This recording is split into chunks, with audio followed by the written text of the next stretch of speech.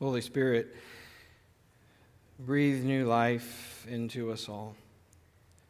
Life that comes from the gift of you, from your presence, your guidance, your ongoing work in our lives.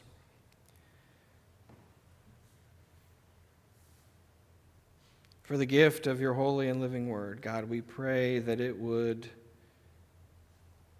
enter into us in a formative way. Breathe new life into us, God. And so I pray in these moments that you would speak through me, and if need be, in spite of me, so that your word alone would be heard. Amen. So our passage tonight is the opening paragraphs of the book of Acts. And actually, something that struck me, I think Micah said this in his sermon on Sunday, but that the book of Acts, what did he call it? Like the Acts of the... Oh, now I forgot it. See, I shouldn't have brought it up because I can't think exactly. But it's really these acts of just incredible faith. And does anybody remember? No? Okay. All right. Well, we won't tell them that none of us could remember. But the point is that it's just filled, just chock full of all these incredible moments of stepping out in faith, of being empowered by the Holy Spirit and doing incredible things in the birth of what we know today and continue to be a part of today, which is the Christian church.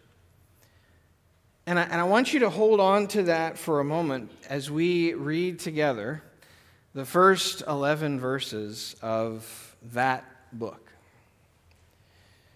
In the first book, Theophilus, quick quiz, anybody know what the first book was? My Bible study row is not allowed to answer because I know you know.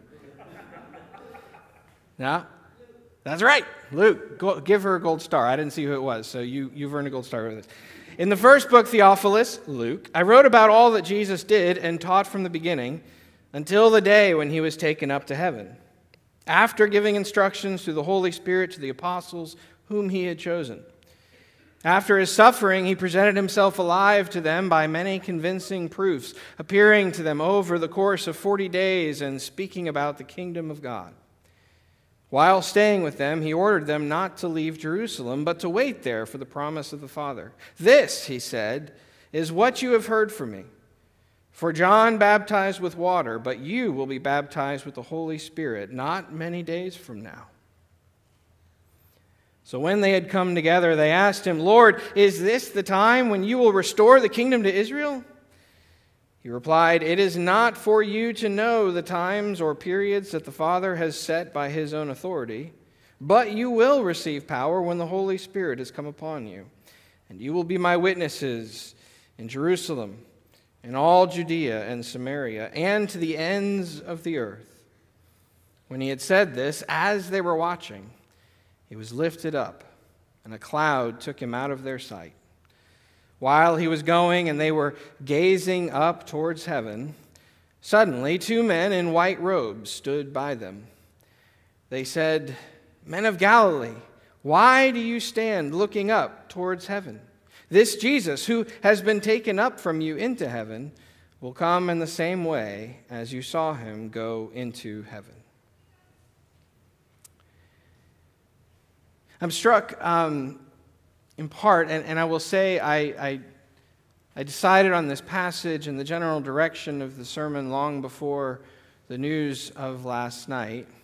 And so some of this has shifted since then. But what I'm really struck by is not so much the power of the call that the disciples have as much as, in part, this moment of them.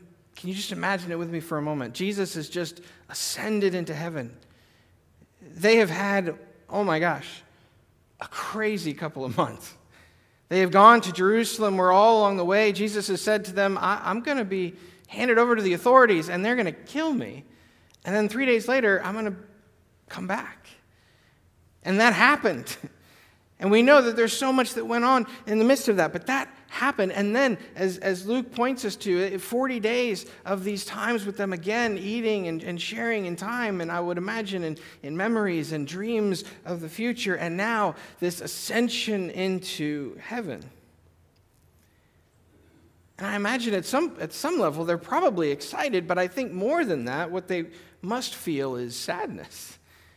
Jesus, who they have followed, Jesus who has been, the center of everything they have done, who has been their guide, who has admonished them with love and set them aright, has forgiven them, has offered them a kind of life that they could never have imagined before they were pulled aside from collecting taxes or catching fish or all of the things that they used to do, and their lives are on this tremendous, often ridiculous new direction. It's incredible. And there he goes. And I would imagine that even feelings of that time when they witnessed, or in most of their cases heard about his crucifixion because of them not being present for their own safety or just not being able to handle it, I don't know. But again, they must feel, not again. He's gone again. I wonder also, in the midst of that sadness and grief, maybe a little bit of fear, but also, I think, some expectation. And in fact, some biblical scholars over the years have said that the reason they were looking up into heaven still in that moment is because they thought he would come right back down. He said he's coming back, right? Like now? Like in 5 minutes? Well, because I'm not precisely sure what's next or where we should go or what we should do. Is he coming back now? And I don't know where that comes from, except that I love it. So I feel like that must have been a part of it, this expectation that what's next? And he's coming back, right? Now we have hindsight, having read chapter 2, looking ahead to Pentecost, June 5th. We know that this Holy Spirit that Jesus has told them about is going to fall on them in this powerful, beautiful, incredible moment. But then, in Acts 1, the first 11 verses, as they look on longingly, expectantly, wondering, okay, when is he coming back? Where is he leading us next? Jesus, can you just come back? Because we need guidance, we need help. That as they felt, I would imagine at some level, overwhelmed by sadness, by grief, by longing for their friend, their Messiah, as they continued to look toward heaven, and suddenly 2 men in white robes are standing by them, and they say to them, "Why do you stand looking up towards heaven?" Now that's a really PC, beautiful way of putting it. What I would translate it as is more like this: what in the world are you doing standing around looking up in the sky?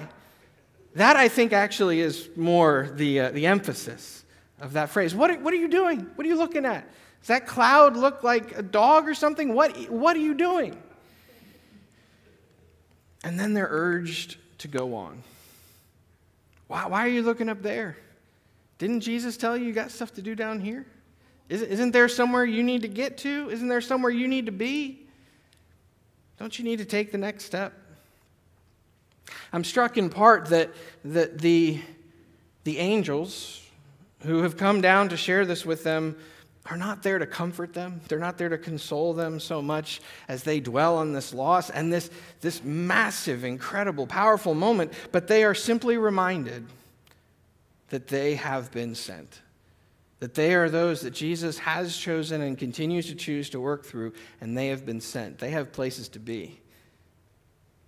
And I want to say this is not a callous, suck it up, get over it, get going. It's not like that, but it is a reminder to them, a powerful reminder in that moment that they are the ones that Jesus has chosen to work through. Now, they're not alone, to be sure. Again, see chapter 2, see Pentecost, see the Holy Spirit. But yes, they are the ones that Jesus has chosen to work through. And yes, so are we. And like them, we continue to be called to be witnesses and disciples and apostles and ministers in this ongoing work of the Lamb of God, the Messiah, Jesus, the one who ascended on that day. And like them, I think part of what we need to be careful of is the distraction. and the expectations that we might carry. Part of it, in fact, is the distraction of the expectations that we might have that like so much of the world, we have this goal and the ends justify the means. So what would it look like to take over with force or earthly strength, but instead to rely, as Jesus did, on patience and faith and love, to wait and participate in the movement of the Spirit, just as Jesus experienced his own ministry, finding ourselves at time without experiences of tangible success or even a sense of assurance, simply because they know they are those that Jesus has sent. And they're reminded of that by those two angelic messengers, that they are being sent, yes, even now, even in this moment, to unfamiliar and unusual places, to work with unfamiliar and unusual people.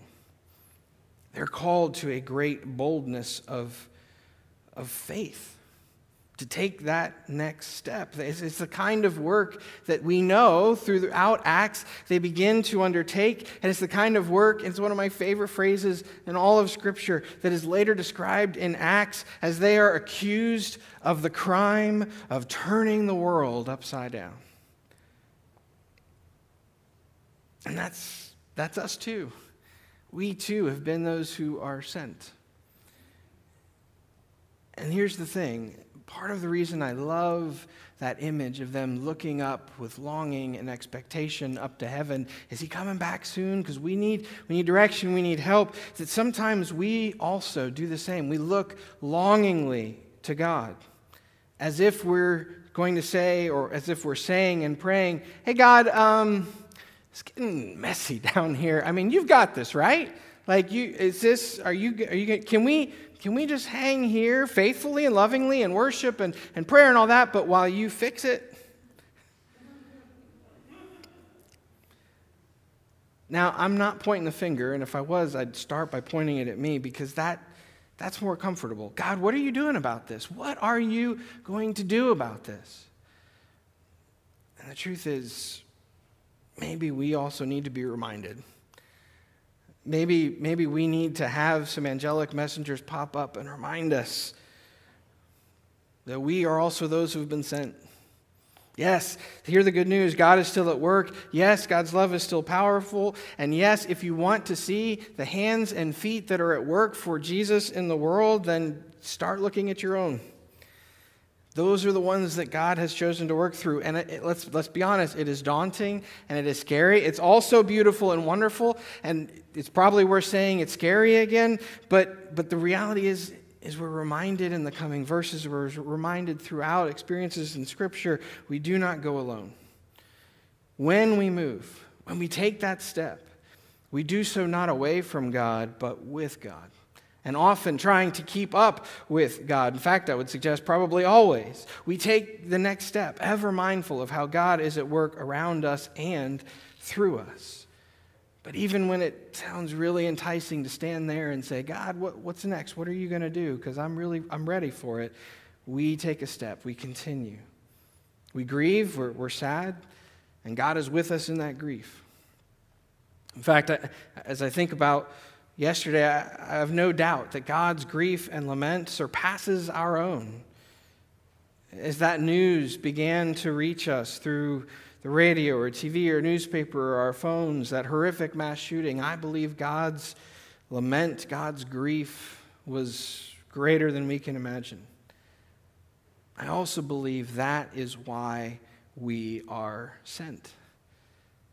We who are scared, we who often feel unequipped, who may wonder what we could possibly do, we who sometimes look longingly to heaven and to others to do something, we who God has chosen, who God empowers and blesses, for whom God moves ahead of us, with us, behind us, we disciples, we sinners, we strugglers and sometimes faithful, but always loved and forgiven, sometimes saints. That is precisely why we are sent and why we must go. Amen.